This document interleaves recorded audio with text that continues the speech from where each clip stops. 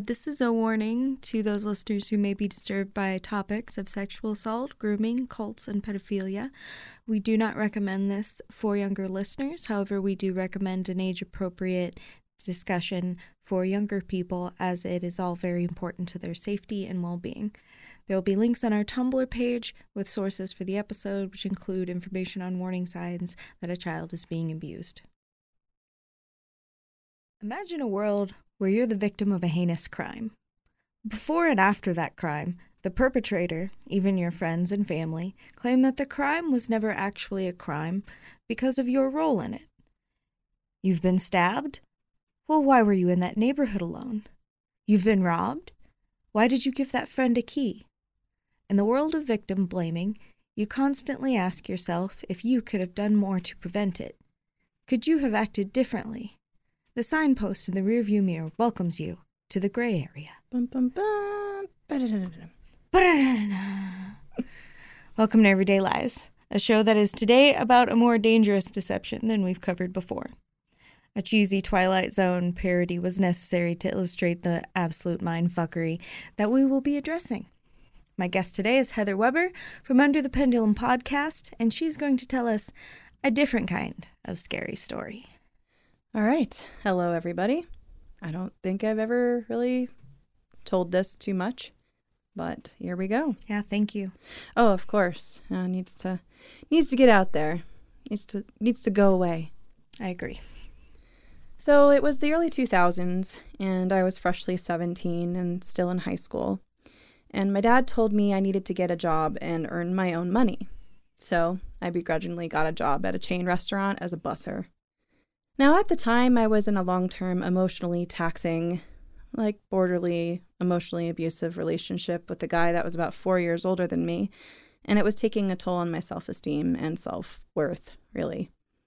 I was engaging in risky behaviors, drugs, alcohol, promiscuity, etc., behind his back, but I was afraid to break up with him. My reputation, my home life, my relationship, and school life were all crashing down on me at kind of all the same time. I thought I had it under control, but I don't think I had ever been more vulnerable. And I think these assholes can sense that shit. It's like a fucking creepazoid superpower they have. Mm-hmm. Anyway, on my first day on the job, a man that worked at the restaurant also, who was, by the way, as old as I am now, late 30s, early 40s, he approached me and said that I had given him quite a shock when I walked through the door because I looked exactly like his ex, and he thought for a moment that I was her. I thought it was kind of weird, but his demeanor and boldness were endearing somehow. Somehow. We'll talk more about how that's such a thing. And I didn't realize that this boldness was going to consume me for the coming months. He was persistent. If he was working the same shift as me, he would be sure to come up behind me and compliment me in a low voice, or he'd stare aggressively, lustfully at me from across the room, or he'd whisper something very inappropriate in my ear, or he'd block my path in the back of the house and silently look me up and down while shaking his head. Oh, I enjoyed the attention. And at first, it didn't seem like it was anything more than that, just overabundance of attention, until it started to break me down. I'd often catch myself thinking about all the little ways he'd make sure to get my attention, and it made me feel good about myself, and in turn, interested. But I was conflicted.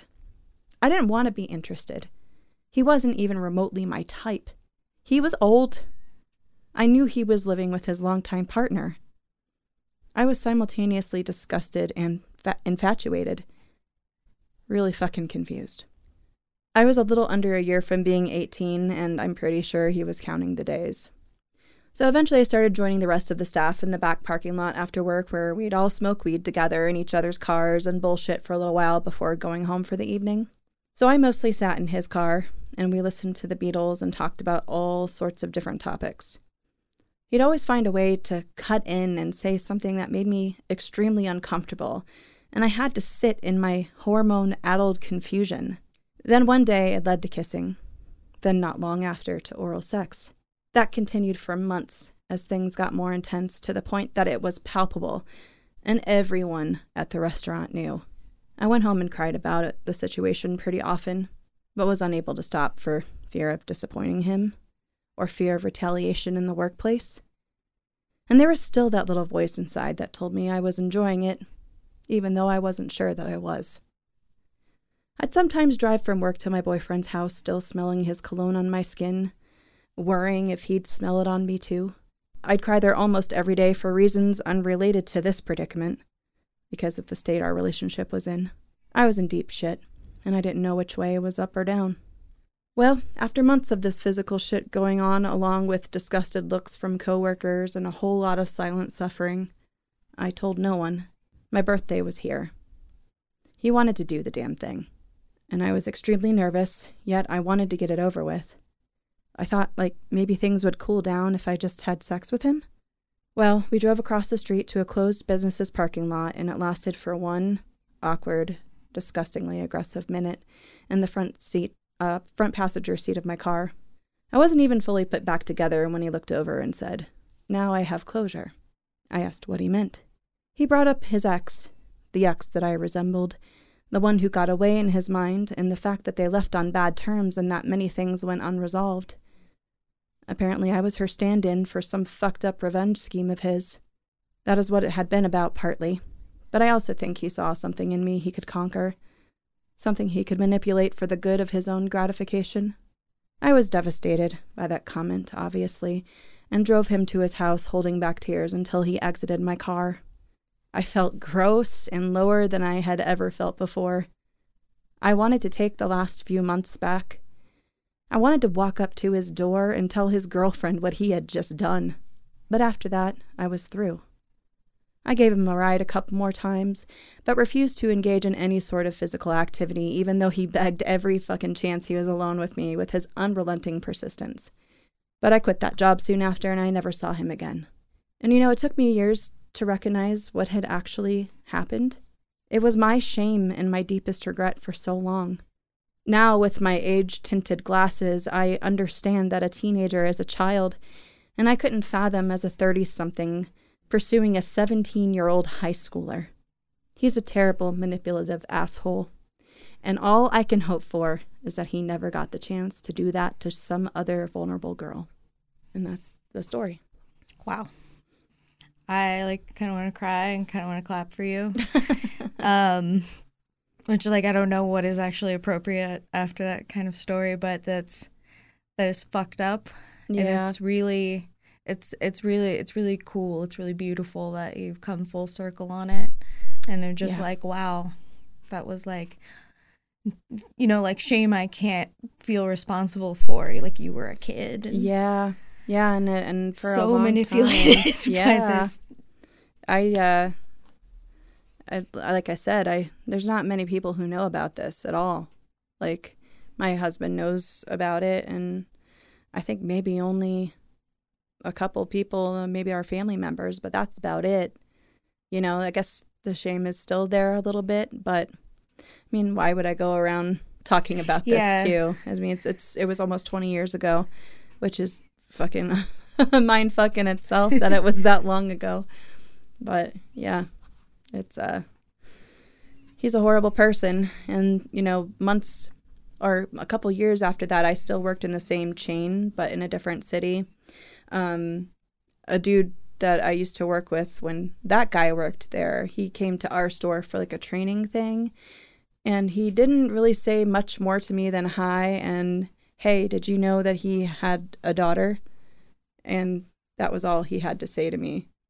And I was like, oh. So this guy came up to you to rub it in? No, he was a coworker of ours, and he just, I'm not really sure what the purpose of him telling me that was. Maybe because everybody knew what was going on with our kind of dynamic, that he thought I might be interested to know that tidbit of information. Wow. I'm not really sure. Maybe so you should call you so you could call social services. Yeah, maybe so, because that's a scary thought. That is a scary thought. Yeah. So I hope that he reflected upon that situation, maybe, and raised his daughter in somewhat of a decent way. God, I hope so. Yeah, me too. Ugh. Poor thing. She only knew. Yeah. I hope for her sake she doesn't have to know. But I also kind of hope that a piano falls on him or something. Yeah, for sure. Definitely. Yeah, I don't know what good it would do, but, he's just one of those fucking creeps. One of those fucking creeps. Oh, God. Yep. Well, I'm glad that it was just some asshole. Yeah. And it didn't lead into, like, some type of cult or group. Right. Because especially since, this took place in Florida, Mm-hmm. near an area with a lot of activity for like, sex trafficking. Yeah. And... Yeah. Yeah, it's right in the hot spot. So, like, in this area, I'm assuming, you didn't say where it was, but this was in Florida, near St. Pete? Yeah, like the St. Pete area. Okay, Yeah. So, yeah, it's really close to the Church of Scientology. Yeah, I mean, that's not far away. Yeah, Yeah. which is also a cult, and they also do a lot of things to teach members to break down people to bring in. Yes, they do. Also working in that area was Epstein, so like very it's high stakes there. It could just be some asshole, could be an Yeah. asshole with a cult. Yeah, and like even one time we were parked in a parking lot somewhere. It was like a business that was closed for the day. I don't know, up to no good, obviously.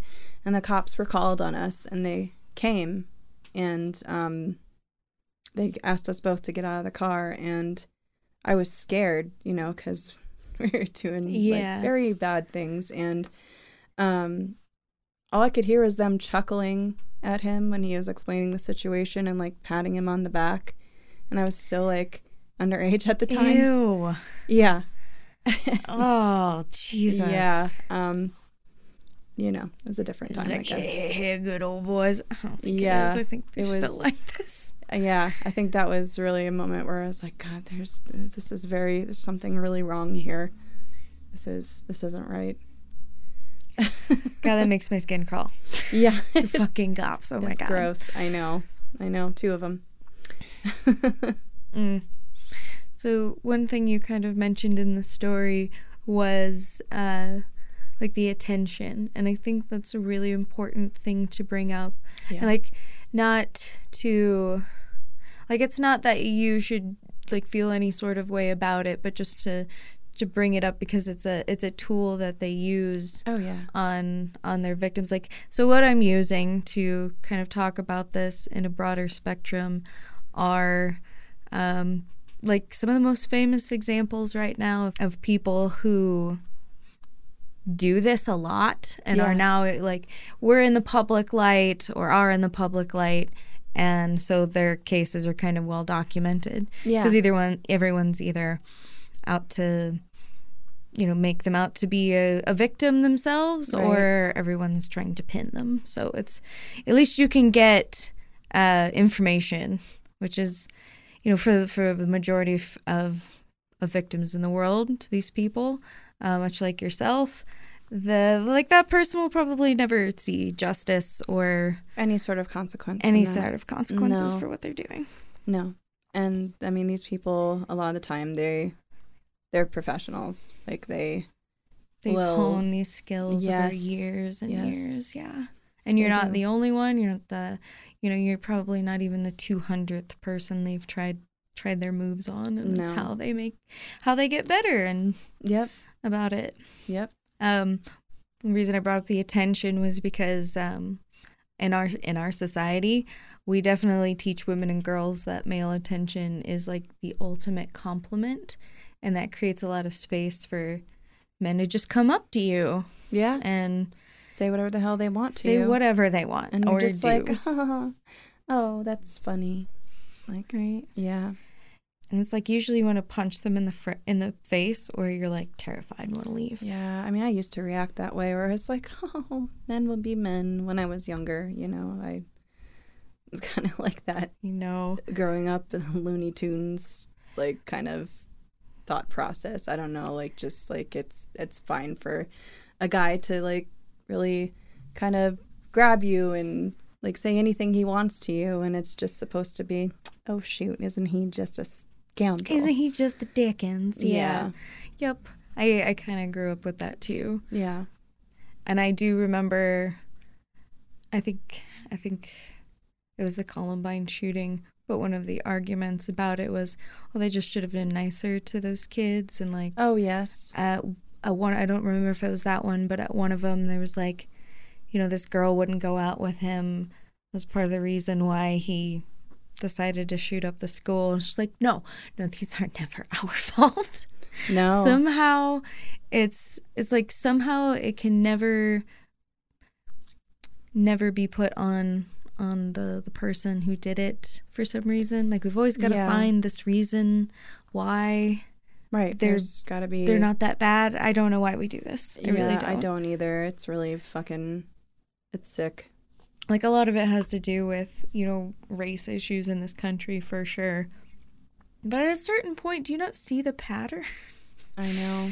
Is everybody just completely blind to that? Yeah, they're always, you must have done something to have this happen. Yeah, that's why all the bad things happen in the world, is because I was there at this certain place and time. Yeah. That's why bad things happen. Yeah.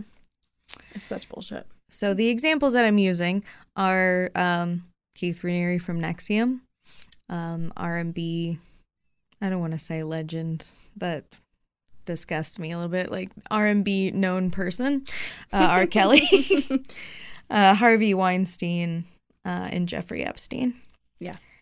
One thing that they all also did was use other women or your peers as like a layer of protection from accusations. Because obviously he didn't do this to like all the women you worked with. Like, he definitely singled you out. Yes. Yeah. And that's not just, you know, this one time and place. I would venture to guess that if he found you attractive enough, or whatever it was that drew him near you, even if you didn't look like his ex-wife, he probably still would have been this giant douchebag. Oh, yeah. In another way. For sure. Yeah. It would have, like, it just would have been some other reason to, like, fuck with you, basically. Of course. Yeah, for sure. He honed in on that shit. Yeah.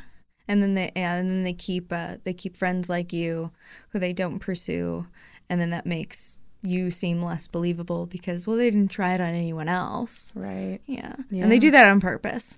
Of course. That's one thing documented with all of these, the ones I mentioned, the most famous the heavy cases. hitters. Heavy hitters, yeah. They all did that. Yeah. As they're professionals. Mm-hmm. Yeah. The other thing that really harkens back is that they also started being completely inappropriate early on, so that it always seemed normal coming from them. And it makes people think that it's just their sense of humor or something else innocuous instead of the giant red flag that it is. But yeah, it's just like this same... It's all the fucking markers, things. Isn't it? Yeah. Every single thing. Wow. And they make it seem like it's such like a personal experience, like it's like the one and only time that this has ever happened, or like this dude has obviously been a creep for a long time. I'm going to venture to guess. I mean, that's not the first time for him, if he has all the markers here of these professional people. Yeah. I'm gonna say I would bet money that is not the first time he's done that to someone, or the last, probably. Nope. Unfortunately. Yeah, that's crazy, but they do make you feel like it's not it's like you are the only person in the room and you ever always have been. But yeah, it's just these tools. They got this little toolbox that they keep pulling from. Actually, I wasn't gonna I wasn't gonna read from this or anything, but something I wanted to mention is that there was an actual like pedophiles handbook I put out on Amazon there for a while. Yeah. And they first like were like, no, we're not taking it down, and I don't even understand why you would fight that. Yeah. But they eventually took it down. Of course. But I can't remember if I like couldn't find the book or like they wanted me to buy the book. I'm like, I'm obviously not going to do that. No, hell no. But there were excerpts from it on a few different articles, and it was pretty fucking gross. It does describe the same sort of manipulative behaviors. Right. It's like, you know, you're getting close to them, you make it a normal thing for them to touch you and be close to you while they say inappropriate things. Yeah. It's grooming. Yeah. It's just grooming. Wow. It's crazy. There's even a word for it. It's crazy that it exists, but I mean, it's a whole thing. Yeah. I don't. And it's like, I don't know who teaches these people this. It seems to be something most of them innately figure out somehow. I think so. It's like predator prey type thing. Yeah, I won't pretend to be a psychologist or know exactly how it works. All of our resources will be available on the Tumblr page, and I'm pulling from, you know, the best names for organizations against sexual violence and that sort of thing. So all of these people kind of figure out a way to promise you something that you want. Right. With or without words, which is something. So I don't personally know how to do that to someone, but I used to go to church, so I've seen it done a lot. Yeah. And like to make the claims like Raniere groomed through MLM programs, and he, you know, made wild claims of grandeur and claimed to fix people's lives. And R. Kelly used music and promised careers to young people. He also used women, so did Raniere, but like use of women around them. Some are friends, some you're fucking with. Turn them all against each other. Keep them battling so that you always have control. And then nobody believes the other victims when they come forward. There's like aspects of brainwashing in both of those too. Yeah. I highly recommend watching the R. Kelly documentary if you can handle it. If you can't, don't. Just like listeners, if you can. Because there were a lot of jokes made, and I really feel like nobody got the real story on that. And when I watched it, I kind of couldn't believe what was let happen to Aaliyah. Yeah. It just blew my fucking mind. Like nobody really had eyes on this kid. Yeah. It's just the whole story is just so fucked up. So I recommend people watch it because this shit can't happen again. And, you know, we got warning signs from other musicians like Jared Leto and Drake about what they're up to. And I think we should just like shut this shit down as soon as possible. Yeah, but I mean, so you don't have another little girl. It's a way that we hold up fame and I guess talent in quotation marks in this country is. Yeah, it's like what, he can't be terrible because he can famous. sing? Yeah, he's famous. Exactly. It's so weird. I don't know how he did it, but Keith Raniere literally just made up that he was famous, and then somehow he was famous. It's all it takes sometimes. It's so crazy. The whole story is just him making ridiculous claims after ridiculous claims about who he is until he's famous. You know, a lot of people have done that, and it seems to work. Have you ever seen Garth Marenghi's Dark Place on Adult Swim? No. It's like a parody of a 1970s hospital drama. No. Oh my God. You gotta watch it because Keith Raniere reminds me of the actor who plays Garth Marenghi so hard. Listeners, write me. Tell me if you agree. I'll have to check that out for sure. I love their programming. So, yeah. I gotta see this. Yeah. Shout out to Kate who works on those Adult Swim programs y'all love so much.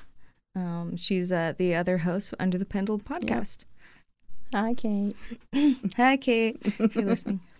One of the other things I wanted to like point out that was also a part of the heavy hitters or whatever, like these douchebags, these notorious douchebags. It sounds better than heavy hitters. Yes, it does. Was that they Like Epstein went for girls who were in poverty and who had specifically previously been abused. I can't remember exactly how it went, but it was like something he wanted to know about, something he felt like made them more malleable to him. Weird. Well, yeah, I guess he wasn't wrong. Yeah. And, promises of big changes in their life and careers and stuff. Of course, yeah. But like you said, I think they have a sense for like knowing when you're vulnerable. Yeah, I do too. Absolutely. That predator instinct, I guess. I don't know. Yeah, that probably only takes a couple of sentences into a conversation for them to know. Yeah. Yeah. Yep. The worst kind of mirror counseling. I don't know. Like, that's a nightmare. That's like a literal nightmare. Yeah, it's despicable. So in all of these cases, not only are all of these men good at manipulating certain people, they're extremely rich. And as you know, you can buy the benefit of the doubt in this country. Yes, you can. But also is that they mostly stayed in the gray.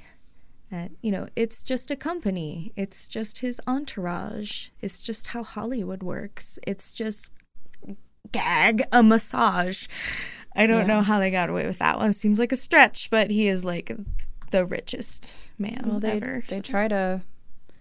They spend so much money on having somebody convince us all that, really? Is this really a big deal? Like, come on. He's not doing anything wrong. It's not him, clearly. Clearly it's not him. Clearly it's like women hate him. Yeah. Which is always a red flag to me when someone says that, like, when a guy says, like, women are out to get me and shit like that. I'm like, ooh, finger crucifix right in your face. Get the fuck. Not today, Satan. Yeah, not today.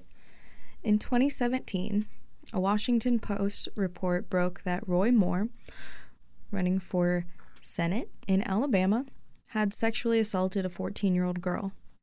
And I want to read from you from that report because I think it will sound very familiar.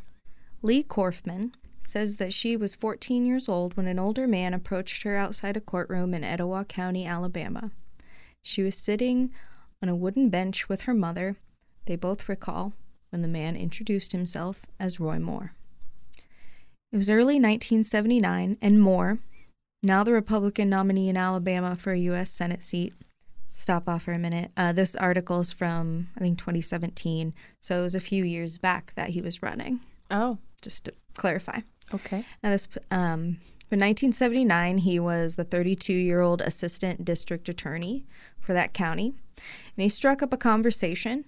Korfman and her mother say that he offered to watch the girl while her mother went inside for a child custody hearing. He said, "Oh, you don't want her to go in there and hear all that. I'll stay out here with her," says Korfman's mother, Nancy Wells, 71. "I thought, how nice for him to want to take care of my little girl." Alone with Korfman, Moore chatted with her and asked for her phone number. Days later, she says he picked her up around the corner from her house in Gadsden,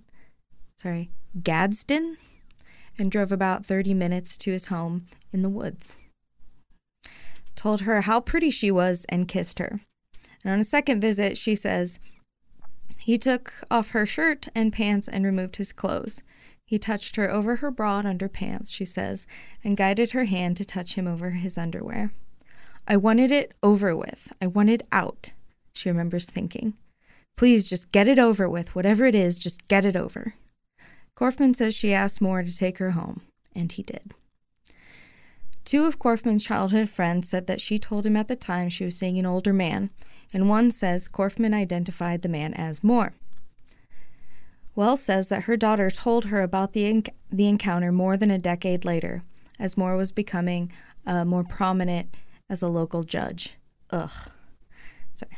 What? Aside from Korfman, 3 other women interviewed by the Washington Post in recent weeks, again, a few years ago, say Moore pursued them when they were between the ages of 16 and 18. He was in his early 30s. They say they found it flattering at the time, but troubling as they got older. None of the 3 women say that Moore forced them into any sort of relationship or sexual context. Wow. Right? Wow. Gray area. obvious he knows what he's doing there. Yeah. Took big advantage of that gray area. I mean, young girls. Yeah. Ugh. God. And this is the kind of lurking that allows them to continue their behavior. Yeah.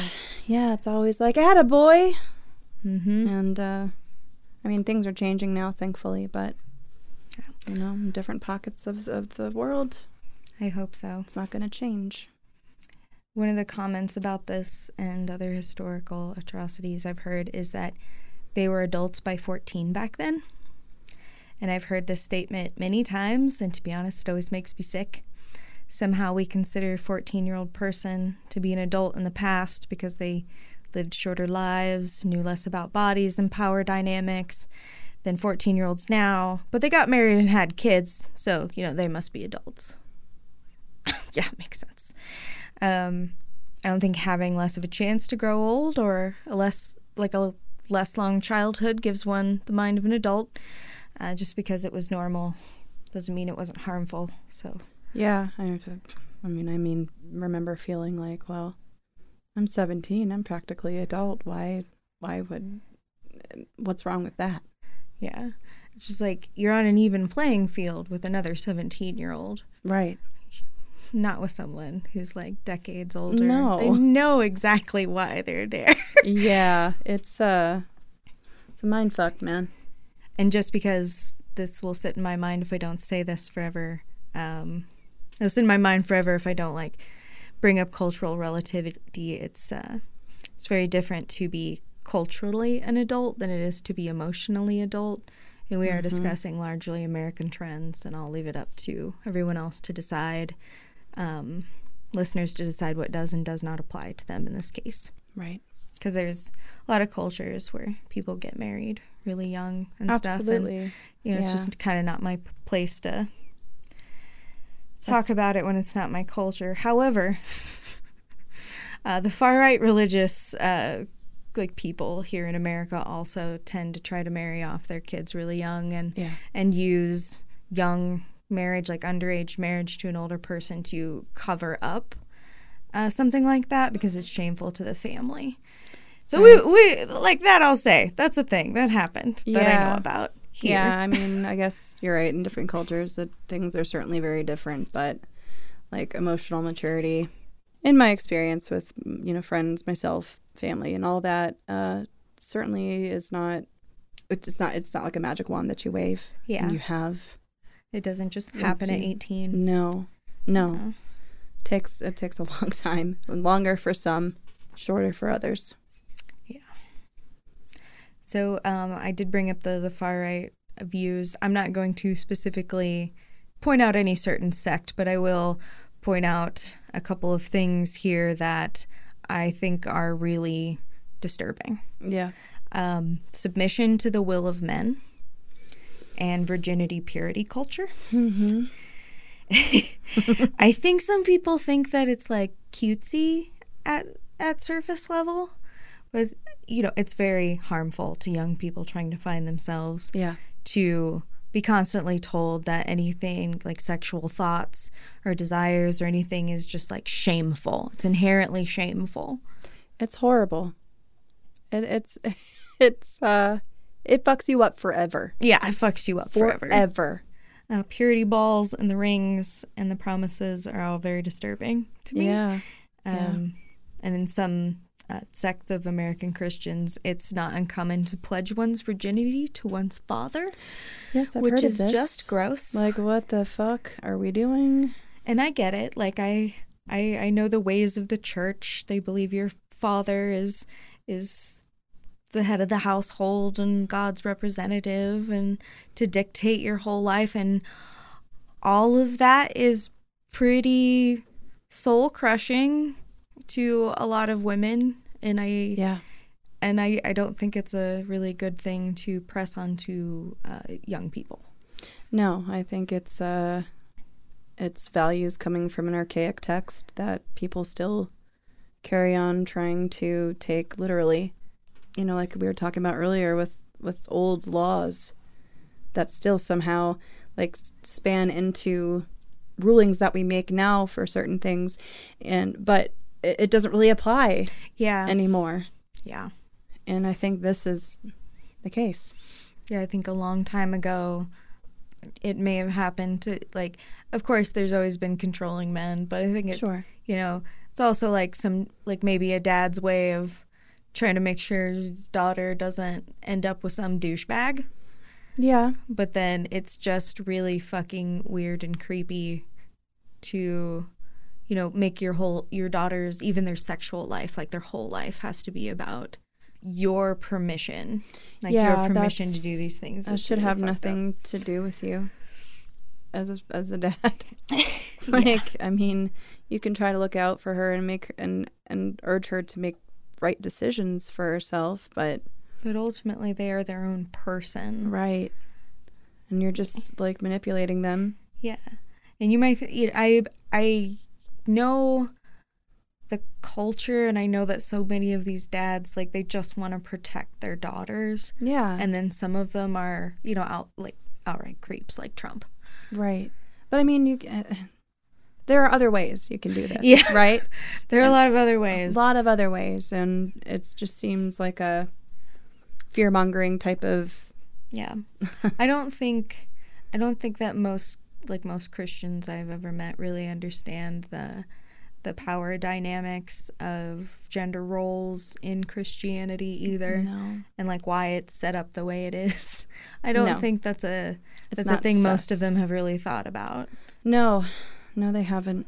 I want to say boys don't pledge their virginity, just girls, just to be clear, listeners. Yep. But there's equally destructive things about perceiving the purity of girls or themselves.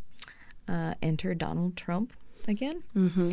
Regardless of how you feel about him, he has made his own case in the public eye for why he's a predator, from the treatment of his wife, to his daughters, to his friendship with Jeffrey Epstein, to his very own comments from his very own mouth. And I don't think that anyone has done more to publicly test the waters as he has, and so far he's gotten away with it. And that fucking bothers me to no end. I'm still just like, how are we not seeing this, people? Like, how are you defending this? I mean, that was just a perfect little bow on top of what we're talking about. Yeah. Like the acceptance of this behavior as widespread as a fucking culture. Yep. I feel like what he does, it's almost like he's trying to groom America for something worse. Yeah. And we keep coming back to, like, there's still people running around thinking he's going to be reinstated. I know. We did have a coup. Is there something worse coming? Like, it gives me a lot of nervous feelings to think about, because he just keeps getting away with whatever it is that he wants. He's still doing tours, and it looks like he may run again next term. I can't even believe it. And like, I don't know if you've ever gone on Fox News and read comments on articles. I do. Like, regular CBS ones are terrible enough. Like, yeah, Fox News is a dumpster fire. Horrible. It's just it's a head slapping marathon when you go and read these comments. It's just like, what? And like, a lot of the things that they're saying is like, oh well, you know, we're going to make sure that he's the clear nominee when that time comes, you know, 2024 election. And it's like, oh Jesus. Yeah. Oh Jesus. And I want to believe that they're all just kind of to who they are to make this work. But when you think about how good the Tea Party was at organizing, and they put in the work. Yeah. And they flipped the seats, and it's kind of terrifying what they're able to do. Yeah. So, like, he might. I know. And it wouldn't be the most surprising thing that's happened in the last few years. I'm somewhat bracing myself for that. You know, he might come into office again. It's like, it's the most absurd thing, but you're right. It could absolutely happen, because these are the most absurd times. Yeah. Well, I thought it was ridiculous the first time until the results came in. I couldn't. Yeah. I was like, surely this is a joke. Surely this he can't win. He's not qualified. Yeah, you're watching the news and you're like, this is not the Colbert Report. What's I happening? Know. Like, he's made all these comments about women. We've all heard them. Yeah, the making fun of the disabled man. Yeah. And his how he survived that, I don't even know. I remember, who was it? The guy who ran a few years back. I think it was for Obama, and he all he did was be like, we're going to this state and then this state and then this state and we're gonna win, woo! And they were like, no, Howard Dean, yeah. And that was enough to get him, like, nobody ever wanted to see Howard Dean again. That just seems so cute now, doesn't I know. I didn't really understand why that was a big deal back then, even. No, I was like, he's so excited to be here. You think you would like that. And they all just made fun of him. And then, like, this douchebag just parades around doing whatever he wants. And I'm just like, this happened in my lifetime. This is it's wild. Like, I can't even. I don't even know. So, to hear some of the less enlightened men talk, you would think that false rape claims and punishments are happening all of the time. Everywhere you look, every street corner, there's a man whose life has been stolen by a false rape claim. Yes. But in reality, our culture of blaming the victim has led to a lot of underreporting. Yeah. And I want to briefly read to you from a report from the National Sexual Violence Research Center, and this report will be on our Tumblr page. Incorrect ideas about rape, known as rape myths, are culturally ingrained. Determining whether rapes are real is intensely entangled in rape myths that blame victims, excuse rapists, and erroneously support the false rape claims are a common problem. Yeah. It goes on to say that problems occur from beginning to end of the process, from the definition to who enforces it. It says that the FBI and regular police report things differently, and neither have to follow the same guidelines. Mm-hmm. It concludes, research shows that rates of false reporting are frequently inflated, in part because of inconsistent definitions and protocols or a weak understanding of sexual assault. Misconceptions about false reporting rates have direct negative consequences and can contribute to why many victims don't report sexual assaults. To improve the response to victims of sexual violence, law enforcement and service providers need a thorough understanding of sexual violence and consistency in their definitions, policies, and procedures. They list source on the report for studies that are done on the false claims by women of sexual violence, take so many cases and study them. Yeah. And one of these studies points out that the claims that are considered false are between 2 and 10%, but these aren't found to be outright lies.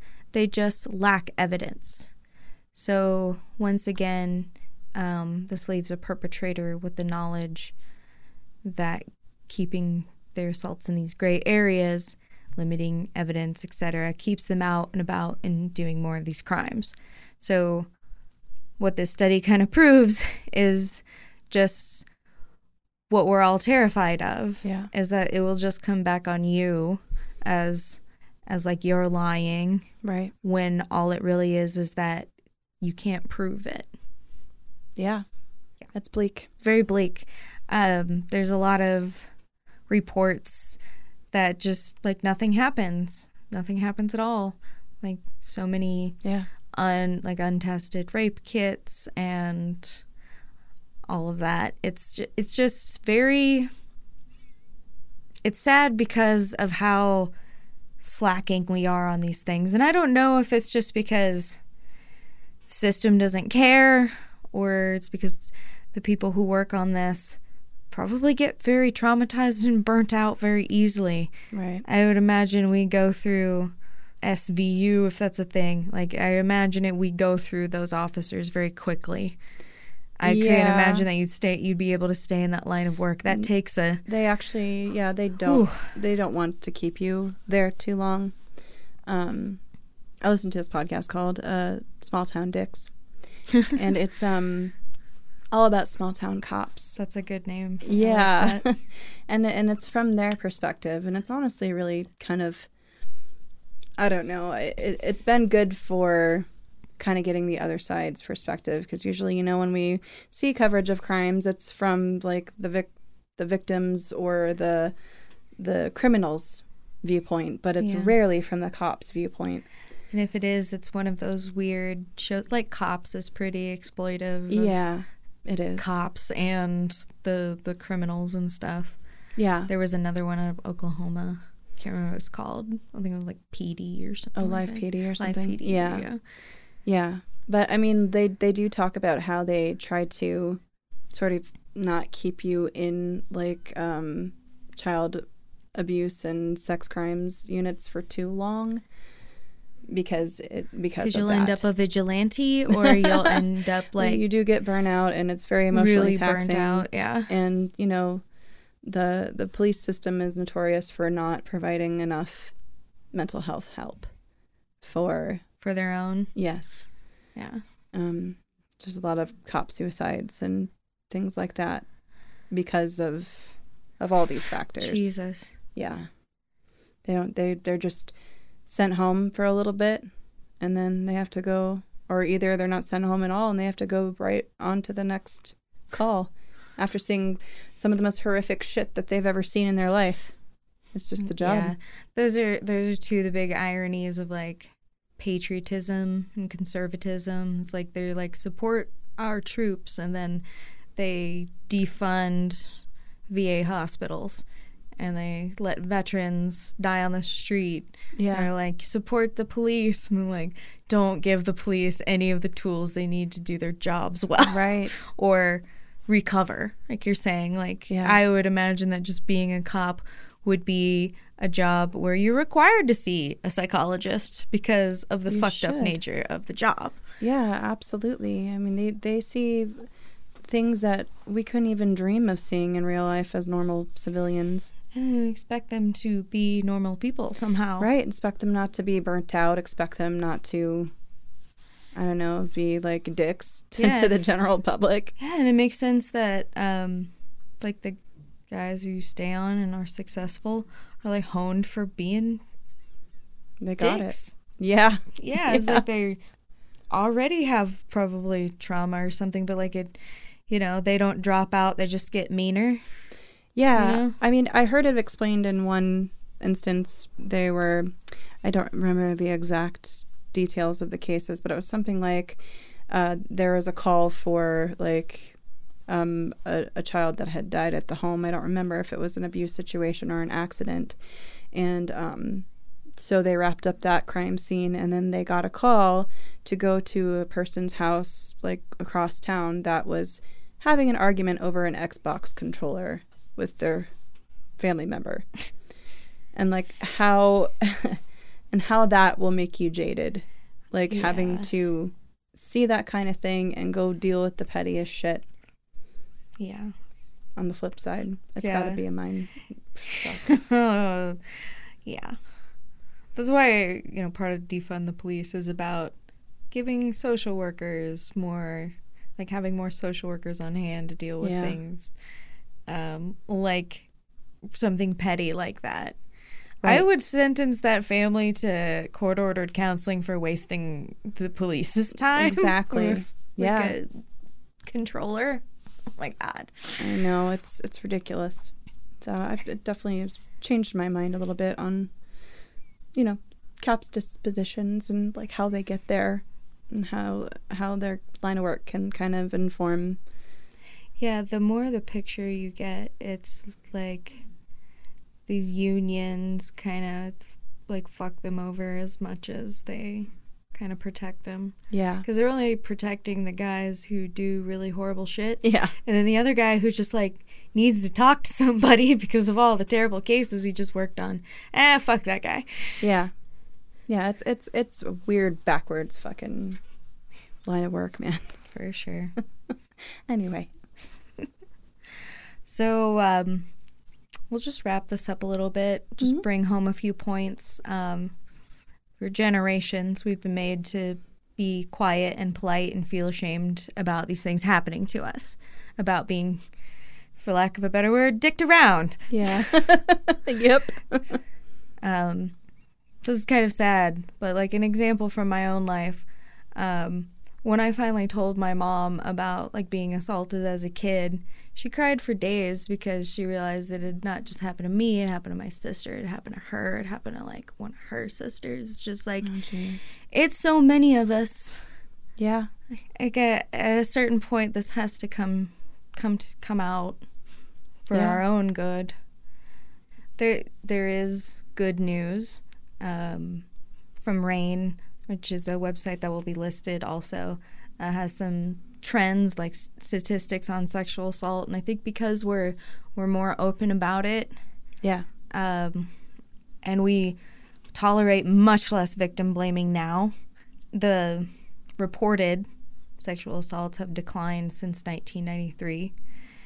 There could be other reasons for that, very state for state, take that with a grain of salt, but that is good. It feels like it's a good thing. I hope it's a little bit of a good thing. Yeah. That's for sure. But I do think that if that is the reason, then we just need to keep talking about it until no one thinks that this is normal anymore. Yeah. That when you hear about this, it's just like you're enraged. Like this just shouldn't be like, well, that happened to like my sister, my cousin, this is kind of everything. Everybody's been Me Too'd. Yes. As something I heard somebody say, and I wanted to rip their head off. Yeah. I felt physically violent, and I had to restrain myself. Yep. They're a product of this fucking society. Yeah, it's like we can't make this a normal thing anymore. No. Part of it is we've got to talk about this like it is the terrible thing that it is, and call them out in these gray areas. Define these things more properly so it's so much less likely that they're able to manipulate others. Yeah. At least, teach the warning signs, or, let girls know like how, or girls and boys, like how these people operate. And like we were discussing earlier, there are certain markers and different things that they all do. So, yep. There are definitely more than a few things that overlap on these, for sure. Yeah. We need to be teaching that shit in school, man. Mm-hmm. Like, it goes far beyond don't take candy from strangers, or don't accept rides from people you don't know. Yeah.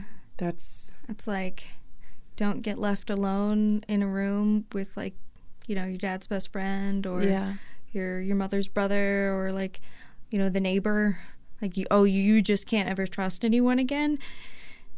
Yeah. Yeah, that sounds like a better plan than we just talk about this and make it something no one can get away with. Exactly. Yeah.